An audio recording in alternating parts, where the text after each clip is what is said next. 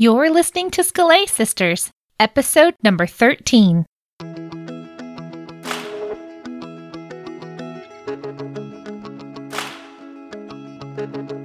Welcome to Scalay Sisters, the podcast for the classical homeschooling mama who seeks to learn and grow while she's helping her children learn and grow. Scalay Sisters is a casual conversation about topics that matter to those of us in the trenches of classical homeschooling, who yearn for something more than just checking boxes and getting it all done. I'm your host, Brandy Venzel. You can find me at Afterthoughts, that's my main blog, and also Teaching Reading with Bob Books, which is where I keep my line of printable phonics lessons. My co-host today is the one and only Pam Barnhill. Pam is an author, speaker, blogger at pambarnhill.com, and you'll probably recognize her from her two popular podcasts, Homeschool Snapshots and Your Morning Basket.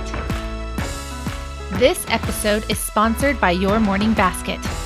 Your Morning Basket is a guide that shows you step by step how to add the practice of morning time and delight to your homeschool day.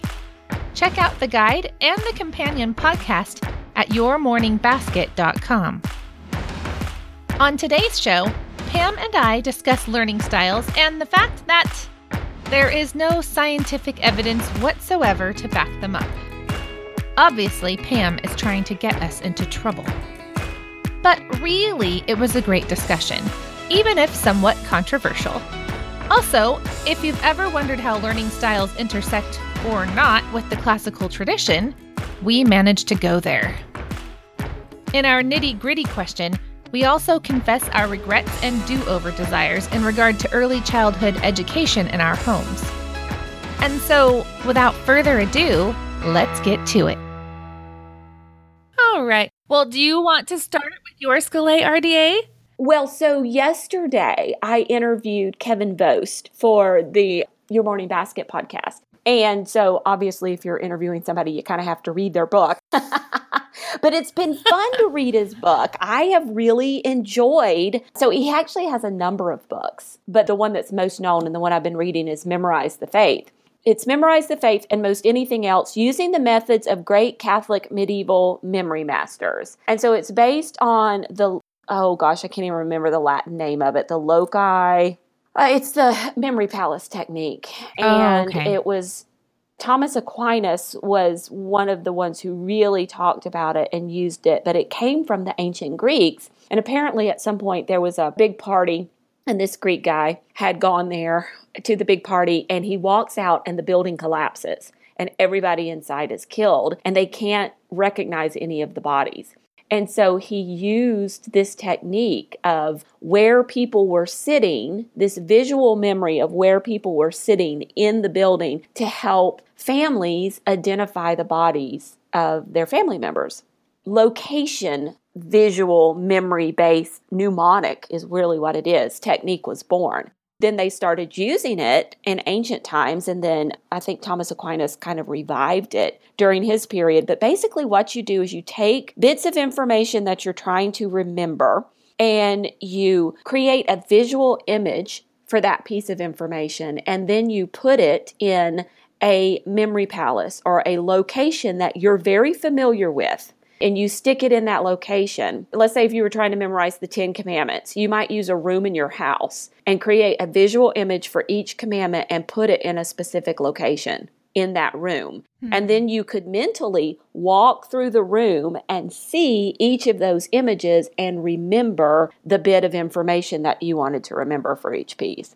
It's really kind of fascinating in terms of what we're talking about today, that Dr. Vost was very adamant about the fact that you're not memorizing this information to be able to do it as like a parlor trick, because he can use this technique to memorize, like walk into a room and memorize 50 people's names or something. Wow. Within a number of minutes. But he said you're not using it to memorize tenets of the faith or something like that as a parlor trick. You're using it to memorize these things in order to meditate upon them as you're recalling these using this technique, you're recalling them in order to meditate on them. And so he has another book. It's a Catholic apologetics book called Memorize the Reasons. And then he also had contact with someone who was telling him about a prisoner of war who attributes his survival to going over the Mass in his head every day. And that so reminded me of Cindy's, memorizing for when your children are in prison and the rats are eating their toes.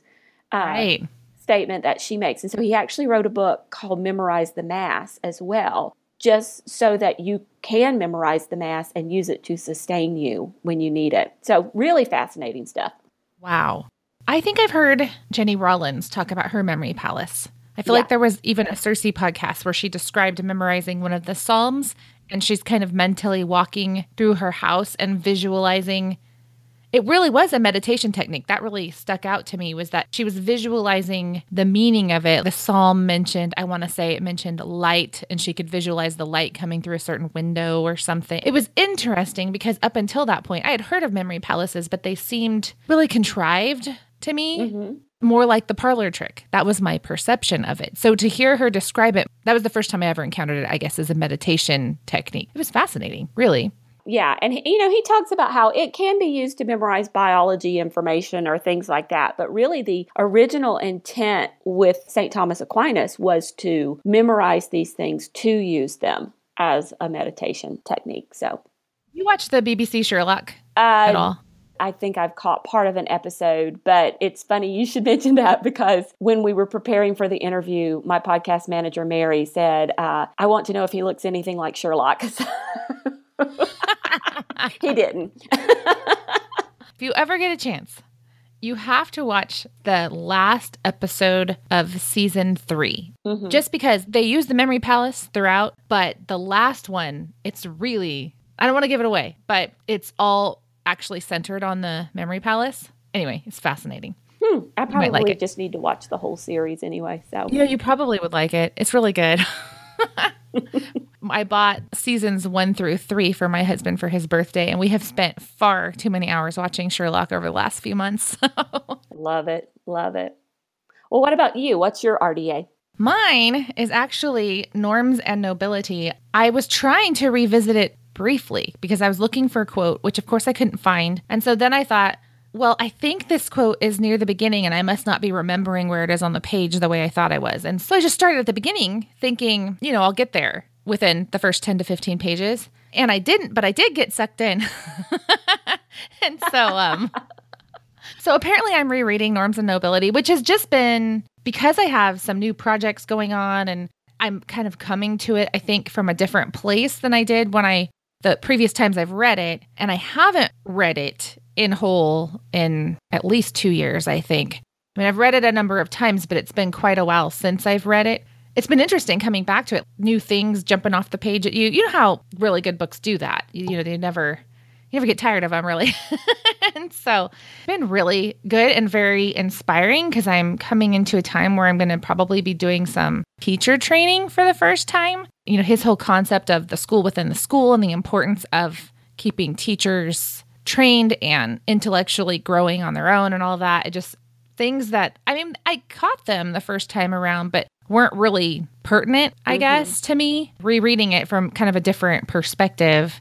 When you read with a different purpose, then different things jump out at you. So yes, in fact, I've been thinking I need to change colors of pens every time I read a book. Oh, that's a good idea. Just to track. So this is when I read it. And, I think the first time I read it with Cindy's book club. Goodness, when my youngest was an infant. Oh, wait, no, I read it with her after that. So when my youngest was an infant, I started reading it. So he was 10 months. And he's 8. So I was like, if I could have written down, this was when I read it in 2008, and this is when I read it in 2010 with her. And I don't know. I think it'd be interesting to track the underlinings and see. I don't know. I might do that next time I buy a book. I think is going to be really good. Track my underlining. Yeah, that's interesting. Okay, well, why don't we go ahead and transition to our conversation since you have a football game that is important to some people. It's college football. Say no more. So our topic today, because you keep trying to get us into trouble, is learning styles are bunk. I think that's your other goal this season. It's to get is us into to trouble. stir up trouble with every episode. It's not my fault that our last podcast caused people to curse. It's hard being this awesome. Okay, so briefly, do you want to tell us what learning styles are, just so we're all on the same page? Learning styles, as we're using them right now, are kind of the terms that you hear all the time. Oh, my child is a visual learner. She learns things visually. Or my child is an auditory learner. They learn things by taking them in auditorily. Or this is my favorite. My kid is a kinesthetic learner. He has to move or he can't learn. Those kinds of things are what we're talking about as learning styles. And there's actually a much longer list, but those are the main three that you really hear talked about, especially in homeschool circles. Yes, I've encountered that a lot too. I Googled history of learning styles to see if I could figure out, where this came from, when it evolved, and that. And one of the things I came up against was this idea that the original learning styles might have been left brain versus right brain. Mm-hmm. Right, which is also supposed to be Bunk. Really? Yeah, and doing some of my research. Now, I didn't go off on that rabbit trail, but that was an assertion that was made at the same time, was that was Bunk too. Well, maybe that could be in season 3. Left brain, right brain is Bunk. You could just continue to leave a trail of destruction. Oh my gosh. Oh, that's awesome. And the other thing I found one little thing that also incorporated personality types. And so it was kind of like this, I don't want to say concentric circles, but it was that kind of thing where things were nested inside of each other. And in the very center were social and solitary. So learning in community versus learning on your own was included in the definition of learning styles, which I thought was also interesting. Okay, that is interesting. Okay, so now that you say that, I could definitely see where I know this conversation is going. Okay, yeah. I'm getting us off on a rabbit trail, but this makes so much sense. Okay, so what we're saying when we're saying that learning styles are Bunk is that basically, well, really what we're saying is that there's no evidence, even though this is something people commonly believe. And I think there's a little bit of danger in this because you see so many blog posts and you see so many things online that says teach to your children's learning styles. And you also see homeschool curriculum that are like, oh, we help you teach to your child's learning styles. And so we're going to talk a little bit about what the danger of that is. But there's no evidence at all to support this idea that if you learn in a particular way, that you learn better. Right. I was really trying to find the other side when I was doing research for this episode. So I was trying to find anything. And all I could really find was research regarding the development of a test to discover someone's learning style. But it didn't actually, it was making the assumption that learning styles were true. Right. You know what I'm saying? I couldn't actually find any research proving if you've identified someone's learning style, and then you tailor everything. So you teach them in that way that they actually learn better, that their scores improve or anything like that. They're just, it just wasn't out there, it is amazing what we believe, what we take for granted. We just assume that because everybody says it, there's research to back it up. Right. And actually the funny thing about learning styles is that the research actually shows quite the opposite. So one of the tests or one of the studies that was done not too long ago in 2006 was it's perceptual learning styles and learning proficiency, a test of the hypothesis. And it's by Krotzig and Arbuthnot. Okay, so I probably totally messed those names up. I think they're German or something. But sounds like it. It was published in the Journal of Educational Psychology in 2006. And one of the things as I was reading through the summary of the research that they did is that, they had all these people come into a room and they issued, first of all, in order to figure out what their learning style was, they did two things. They asked them, what is your learning style? So they took a personal preference into account. And so, maybe the people took a little survey or something. They said, oh, I'm definitely visual, or oh, I'm auditory, or oh, I'm kinesthetic. But then they issued this test to them. They gave them this test, like you were talking about, that was supposed to determine learning styles. And they noted it in the intro to their study. It says, surprisingly, these matched up very few times. So even the result that somebody got on the test that's supposed to determine what learning style they had, most of the time didn't match up with their self-perception of what their learning style was. Wow. It's not like they had this really clean slate to work with because people were saying I'm one thing, but the test was saying they were something else. And so then in this test, they did this test with the learning styles and really found out that it didn't matter if people learned things in their preferred mode or not. Their ability to know it didn't change no matter how they had learned it. Okay, so when I was looking through the history, I found a paper that I actually thought was going to be pro-learning styles, and it turns out it wasn't. But that's why I was reading it, because like I said, I was looking for the other side. What is this? I'm trying to see what this is. This paper was completed as part of the Master Teacher Program at the U.S. Military Academy at West Point. So I guess this is a student's paper from West Point. Anyway, so it has like some personal stuff and all that. But anyway, he goes into the history of learning styles and he basically says it developed shortly after the development of the first IQ test. So in 1904, Binet developed the first IQ test. And then shortly after, you have Maria Montessori developing her hands-on approach, her kinesthetic approach to learning, which of course, her kinesthetic approach was developed for, I know people use it for normally functioning children, but she was actually working with severely disabled children. She was trying to reach those who were commonly unreachable, which is kind of his point. As he's going through this, he's actually kind of concluding that the shift towards identifying learning styles was trying to figure out how to reach those who were not learning. So it was trying to explain why someone wasn't getting it. Right. That kind of dovetails. You put up some stuff from Daniel Willingham, and I was reading some of his stuff, and his concern is that we use learning styles to mask learning disabilities because we're trying to explain why someone's not learning, and his thought is they might need an intervention and not just, oh, you're right-brained or, oh, you're kinesthetic or whatever. Now, was Maria Montessori, was she working with disabled kids or was she working in culturally disabled kids? And she may have done both, but I know at one point, the large portion of her student base came from really poor Italian children who lived in like the slums and their parents went off to work every day. And so she built these centers of learning in their neighborhood so that these young kids would have a place to come and learn while their parents were gone. And so then you weren't necessarily talking about kids who had some kind of learning difficulty, but definitely kids who probably had some kind of what I would call a cultural learning difficulty. They weren't bringing a whole lot of background into the learning process. Like you could have a kid who struggles to read, but if you give them this literature-rich background with audiobooks, they're still going to do much better than a child who never has that. Right. And so yes, maybe Maria Montessori worked with both, but... Okay, so my understanding is that she did work with both. Okay. Yes. So she definitely worked with the children of the working class and the poor, which I know Charlotte Mason had a similar discovery.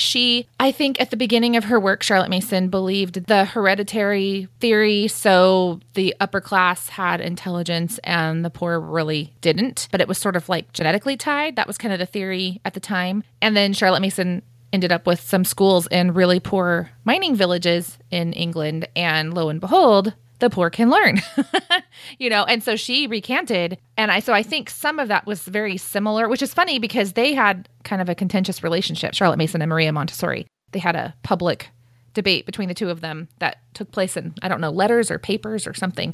My understanding, though, is that Montessori worked in an asylum for the deficient and insane children of the city. So the theory now is that most of those children, probably not all, because I do think there was this assumption that some children were learning disabled when really they were just, it's a different kind of intervention, I think, because it wasn't necessarily permanent. It was more like they were just that seriously disadvantaged in their early childhood, Right. But a lot of people think that the children she was working with would have been classified now as autistic or some other mental disability. But I don't think that's the entirety of her career. It's just kind of where she got her start, because I'm looking at it right now, that was 1900. And I think her work was published in like 1907. So it was kind of like out of this time period and some of the work she was doing where, her methods did very much have a kind of a large sensory component to them that this idea of learning styles started to develop. Right. So she's, I guess, considered a contributor to that. But, what's interesting is you always wonder if someone would see themselves that way. Right. Because I don't really recall her talking about learning styles. And that was sort of the point in one of the papers I was reading was that, teachers have always done what it takes to reach someone. But what's new is putting someone in a box and saying, this is how they need to learn. Right. And I think this is an important thing for us to talk about. So first of all, before we dive off into that, though, let's talk about there's probably a mom sitting out there and they're saying, no, my kid is. It's really true. I've seen it. So Right. I think we need to address the point that you do have a preferred way that you do like to take in information. Right. It's just not a learning style. Most people do have a preferred way. And so I could look at my daughter and I could say she prefers to take information in auditorily. I see her do that. She loves audiobooks, whereas you might have another kid. I've heard homeschool moms tell me about kids that they had who just really couldn't seem to listen when they were reading aloud, and so they needed to come sit beside them and see the words on the page. I don't know. Do you have one like that? Actually, I am like that. Okay. Not only do I not view that as a learning style, I view that as a handicap. And I'll tell you why. Just my own personal experience. But that was how I always was. And I never had a teacher who did not cater to that, because I think people were so excited to have a child who liked to read from a really young age and could get anything just by reading it. So I was never asked to just listen and understand. And I coped in college just fine because I just took tons and tons of notes and then I could read them, right? So I could visualize all of the words. But I, for many years, had extreme struggling, like in conversation, or if someone was trying to read a book aloud to me, it was seriously like zero comprehension. Nothing got into my head. Right. And it was awful. I mean, even now, my son will read something out loud from his math book and say, so what's the answer? And or how do I do this? And I'm like, I'm sorry, I'm going to have to read that before I can answer your question because it just sounded like blah, blah. It didn't sound like words to me. Anyhow, I feel like it's a real disadvantage. I wish that when I was a child, I had had a teacher who required me to do some of my learning orally, because it would have stretched me and developed that skill. And instead, as an adult, I'm trying to make myself learn that skill through listening to podcasts. Like I practice listening on purpose because I have a really hard time. Anyway, so when someone tells me, my child has to read along with everything, just because of my own personal experience, my little red flags go up like, please. I mean, I get it. That's going to be maybe an expedient way of getting the information, from the page into your child. Mm-hmm. But long term, I consider it a disadvantage. Right. So we're not saying there's not a preference. And actually, right. We're not even saying anything. The researchers are not saying that you don't have a preference in your learning style or in the way you learn. I'm not going to call it a learning style, but you don't have a preference in the way you learn, because you do. Most of us have a preference in right. how we want to take in information. But I thought this was really interesting, was that most of the information we take in, most of the information you want your child to learn, you're wanting them to learn meaning. And meaning is not visual or auditory. Meaning, that's an idea. That's in your head. If we want them to memorize a list of words, sure, it might be easier for them to do it visually or auditorily, even though the research says it's not, because that was how they tested people. But if you want them to know the meaning of those words, that's not visual or auditory at all. That's deeper understanding. Since this is a classical podcast, there really is no historical precedent for this from what I can see. We will look back throughout the history of education. We don't really see, we don't see Plato being like, well, this kid needs to jump on a trampoline while he's doing his math lesson because he's a kinesthetic learner, or, you know what I mean? We don't see those things. We see the idea almost that there's, I don't want to say one right way to learn because that sounds so stringent, but that there are ideal ways to communicate different subjects and that we approach each subject in the ideal way and help the student, rise to the occasion if they need help with that. I was trying so hard to think of an example where the ancients or even a more modern educator, before 1900, was catering to a child's preferences in that way, and I really couldn't find one. Well, modern progressive educators would tell you that they just weren't enlightened. Which is not the assumption of this podcast. Not at all. I found this, and I'll link it, but it was just a really short page from Cortland University or Cortland College or something, which I don't even know what that is. So, but it just said, what are learning styles? And very quickly, it was quoting someone. So someone named Rief, R-I-E-F, from 1993 says that students retain, which, I would need to see the research to know if this is even true. But anyway, this is what this guy said. 10% of what they read, 20% of what they hear, 30% of what they see, 50% of what they see and hear, 70% of what they say, 90% of what they say and do. So then I was thinking, this is an interesting thing because if we think about narration. I knew this was coming back to narration. When we think about narration, we think of something that you're telling back. So you're hearing it and supposedly you're seeing it in your mind because you're supposed to be visualizing it, especially if it's a story. It's supposed to be kind of playing like a movie in your mind. So you're hearing it and you're seeing it. And then you're saying it back. And the part the imagination plays actually has the effect of doing in an experiential set. And it's in the mind, but it's almost as if it has been done, if that makes sense. Anyway, so I'm like, so it basically covers all the bases, which was so interesting. Right. Yeah, that is. That is really interesting. Well, and I think you've hit upon something kind of fascinating with learning style. So we do have a preference, but is there a danger to playing to that preference, which you've already talked about with your experience earlier, that there is a danger, but is there a problem with kind of hitting all of those preferences in your teaching? And obviously narration. What do you think? I don't think there's a problem with it. I mean, if you are teaching a child or a group of children to do something and you make a statement to them and they give you a blank look, what do? You immediately find some way to rephrase that statement to teach it to them differently. And so then you might show them a picture or you might draw them a diagram or you might give them a different analogy, maybe even through story. Or you might take them somewhere, if it's appropriate to the lesson, you might take them somewhere and let them touch one or take it apart. And so it's not that it's bad to do that. I think that's good teaching. But I don't think I think that's just good teaching all the way around. What do you think? I agree. Well, and the more I think about some of the more ancient methods like narration, but not exclusively that, I think that's what they were already doing. So I think maybe the danger lies in categorizing a child as one type of learner and then catering everything to that. Because then it's almost equivalent to specialization.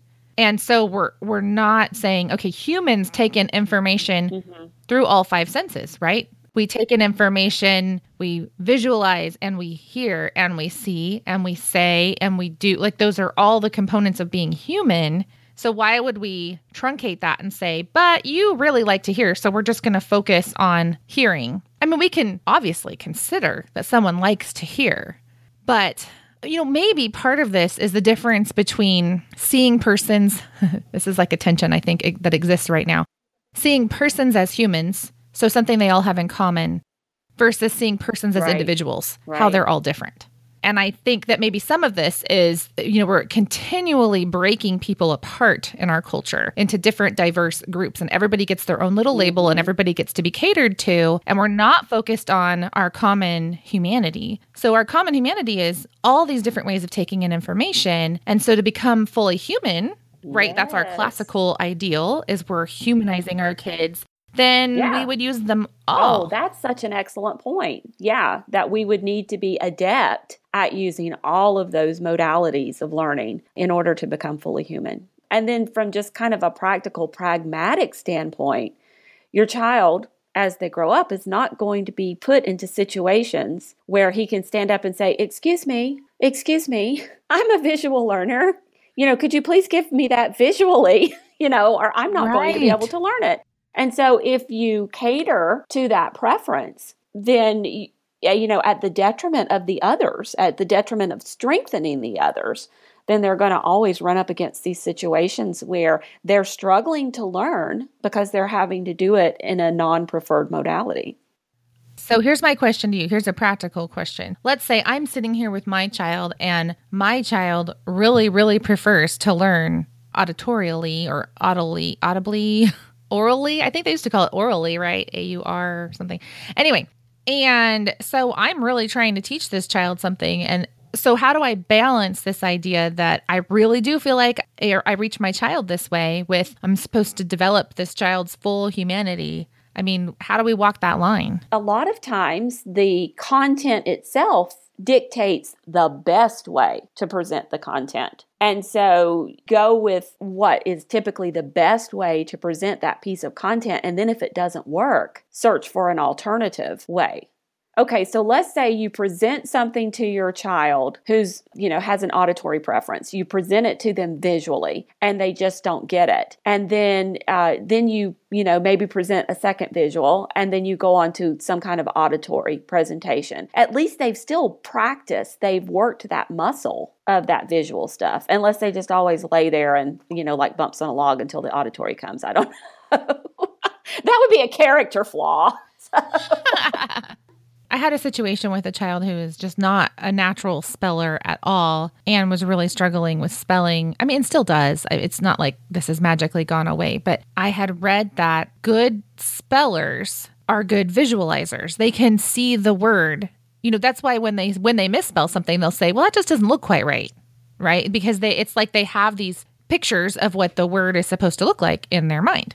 With this particular child that was struggling, I don't remember exactly how we came to the conclusion, but realizing that she just generally had trouble visualizing things in her mind. If I said, try to imagine such and such, it was like, what are you talking about? Nothing. I close my eyes and there's nothing there, And so I started doing extra picture study at that time to try to develop the mind's eye, because I think it's easier to picture something interesting than it is to picture a spelling word. But it was really fascinating to try to develop her ability to picture something in her mind using famous artwork, just the normal picture study where you close your eyes and you're trying to see in your mind's eye what you just saw on the page and then comparing them back and forth until you get it pretty clear and all of that. Anyway, so all of that to say the spelling weakness ended up being, yes, there's an ideal, like the ideal speller has certain strengths, one of them being visualizing the word. And so she couldn't spell, but she didn't have that strength. Okay, see, Andrew Pudewa would tell you something different. Oh, really? What would he say? Tell me. Because he has a thing, oh man, and of course I'm going to probably get this really wrong, but he has a talk called Spelling in the Brain that you need to listen to. Okay. And one of the things he talks about in there is how spelling is sequential. And so you need an auditory spelling. You need to actually sit down and say the letters of the word in order, as opposed to just trying to look at the word and picture it. Interesting. So, it's been a while since I listened to that talk, but get it and listen to it. And I know I will. My Olivia, who is a preferred auditory learner, I'm okay, it's time to spell. Can we do a spelling bee? She wants to stand there and say the letters in order, as opposed to sitting down and writing them down. Even though sometimes she does write them down and she looks at it and she's like, that's not the way that word looks. And she erases it and then tries to figure out how it's right. So I think it's not just... It's not just visualization. Well, what's interesting about that is we've looked at least the history of American education. There's a long history of spelling bees. Mm-hmm. I mean, remember in Little House on the Prairie somewhere, isn't it Pa who wins they have a village spelling bee or something and Pa? I think so, and Pa's up there. It's like even the parents are practicing their spelling. And it's true. We do a lot of spelling orally, like historically anyway. So, yeah, you're rocking my world here. I'm going to have to look that up. No, it's fine. I'm always up for more information. Well, okay. And so here's another danger. One of the things I found when I was researching was there was this 1984 study. What it showed, okay, so if you're being taught in your preferred learning style, and you perceive this is going to be easy because they're teaching me in my preferred learning style, so I've got this. It can actually decrease the amount of material that you learn because you're going to be lazy with it. You're like, I got this. And so they actually did a study back in 1984 that showed that if people thought their learning style was being catered to, and that's not exactly what the study was, but if they thought they were being taught in the way that they perceived as their best learning style, then they typically learned less because of that perception that it would be easy to learn. That is so fascinating. Just kind of reminds me of the necessity of the humility of the learner. Yeah. Anytime we come to something thinking we already know, we don't need to be taught this. That's not exactly what they're thinking, but it sounds similar. This is easy for me. I've got this kind of on a different level, but still it kind of backfires. Yeah. Because then we don't got this. No, not at all. And so, I think we can handicap our kids by not stretching those less preferred learning styles, learning modalities, but we can also cause them to be overconfident and not learn as much because we're only presenting them information in the way that they want to receive it. I met this young man one time, and it's been a number of years now, but he was just starting college, and he actually told me that and I do think he had some learning disabilities and things, but his parents called the college and explained to the college. I'm trying to not be sarcastic here because I thought about saying how he's a special snowflake.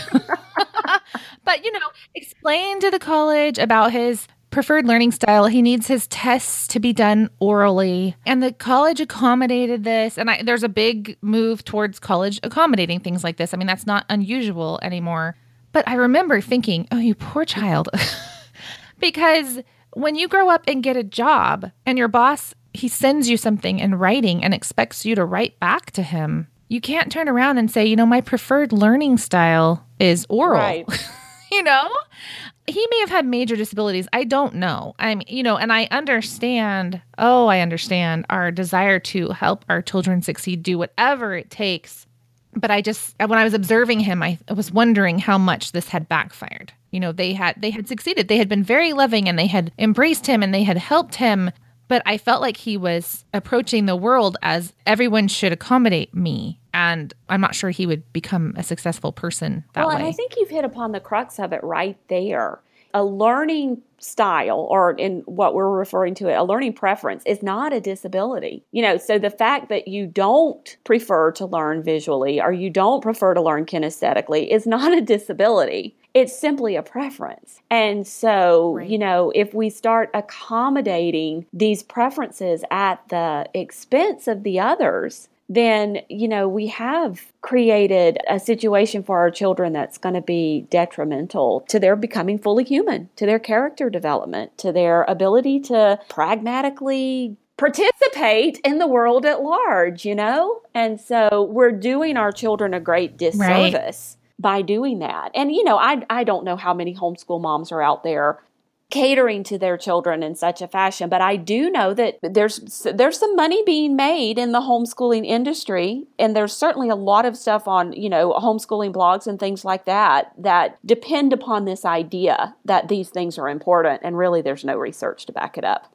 At one of these pages I found that had the fact or fiction and had a bunch of the research, basically said that as long as people assume this is true, there will be snake oil salesmen out there taking advantage of it. I do wonder if sometimes we're being misdirected when really the child needs maybe occupational therapy or some sort of therapy for dyslexia or dysgraphia. True. I'm saying we might be catering in this way, but we're actually then denying the services that might seriously improve the situation. I'm thinking about how, what's her name? The gal that did Logic of English, Denise Ide. And she talks about, her definition of dyslexia is if you still can't read after you go through all of these different things that are the best way of teaching reading. After that, then we will say you are dyslexic if you still can't do it.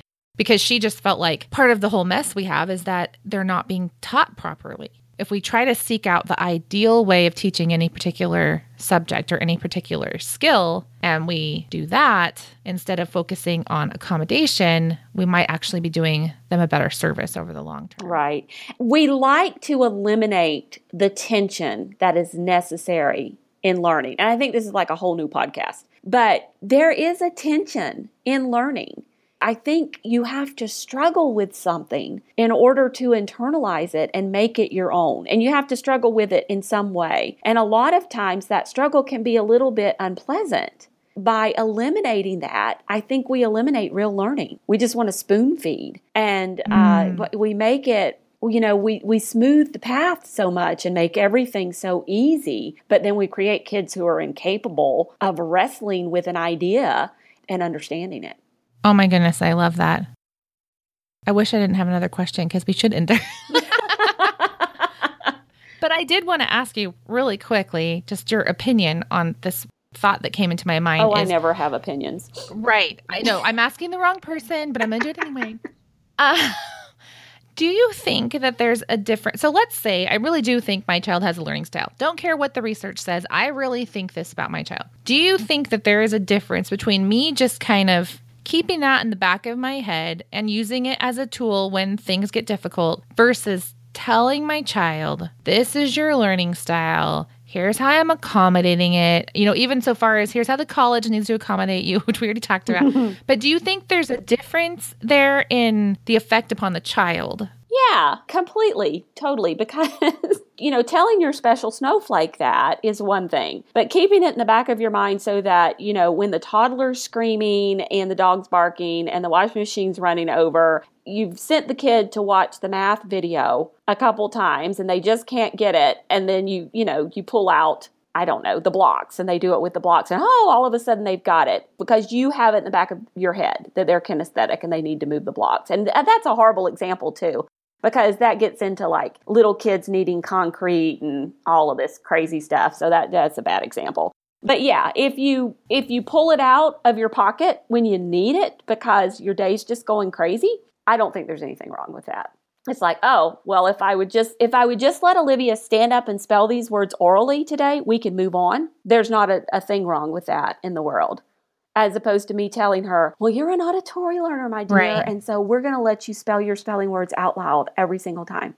But I don't. I make her write them on the paper sometime, and I make her do the dictation and, write that down and all of that stuff. And that's what's important. And, you have programs. So I'm thinking about programs like All About Reading and Math UC, where they really do hit all of these different learning styles. And I don't want to like call anybody out in a bad way, but they say, oh, we do use all modalities. I think that's a good thing that they use all modalities. But I think when you're teaching with those programs, you use all the modalities when you're teaching, because then your child is getting practice strengthening all of those modalities. And that totally got off the topic too. But I don't think there's a problem with that. I don't think there's a problem with keeping that in your back pocket and pulling it out when you need to get through. But don't let it be your default. Yeah. It would be really easy for me to get an audio book of every book Olivia needs to read and just let her listen to it. But that's really not helping her build her own fluency in reading. I would be doing her a disservice to do that. So true. Words of wisdom from Pam Barnhill. Yeah. Pam Barnhill usually has to eat her words of wisdom. Well, I think we can move on to our nitty gritty question. And this question, I chose this because you and I have been discussing this recently anyway. Mm-hmm. And that's this is from Sandy. What are your general guiding principles for kindergarten and down? What did your days look like when you had just little guys in your homeschools? If you could have a do-over, what would you do differently? You want to go first? Well, I was thinking, really, I should just link that post that I wrote, because I did kind of talk about that in my post. That was pretty much the point. But okay, for all of our auditory listeners who don't want to go read a post, they just want to listen to the answer. I'm Googling my own post so I can remember what I said. So I just recently wrote a post on teaching and reading with Bob Books that was called What I Wish I'd Known About Homeschooling in the Early Years. So personally, my conclusion has just been that Charlotte Mason was even more right than I realized about early childhood education. And so if I could do it over, we would have gone outside so much more. I explained in the post that some of it was I ended up on bed rest when I had my first real preschooler. And then I went into this 3.5-year period. So like his entire toddler years and preschool years were me being pregnant and or nursing. And I was really not doing well with my health. We were, he preferred, talking about preferences, he preferred to be inside. He was hyperlexic. He read early. So he would have loved to have just sat there with a book the whole time. And I did not have the energy to deal with it. And so we didn't really do it. Looking back, I would say that was probably the most detrimental thing, because then I had to teach him to be outside when he was older. And he does it now, but it was a really hard couple of years, him learning to go outside, to be alone outside. Any of those kinds of things. I remember actually telling him he had to go outside, setting a timer, and it was a 5-minute timer. And he's like crying and hanging on the sliding door, getting fingerprints and snot all over the door. But like, sounds like me when I have to go outside. The same thing, Pam. But I mean, he really, for some reason, I have no idea why, did not like it. And I was thinking later, if I had just gone with him when he was tiny, before he got to be that age where I felt like he should be able to do this on his own, I think it would have just been a whole different world. Charlotte Mason talks about that. Don't send them, take them. Right. I never liked that. Right. That was probably one of the biggest things that turned me away from Charlotte. Right. Because this lady never lived in Alabama. Yeah, that is true. That is true. When you look at the weather that they had, I mean, they had lots of rainy stuff, but they did not have 114-degree days or your 90% humidity or, any of the kinds of things that you and I experience. Snakes. Yes, that's another thing. I don't want to get off on that tangent, but I'm like, obviously England is not as dangerous as where I live. Because I'm like, don't touch that spider, you could die. Don't touch that snake, you could die. For people who live in Australia, like everything's trying to kill you in Australia. They probably read Charlotte Mason and think she's nuts. Probably so.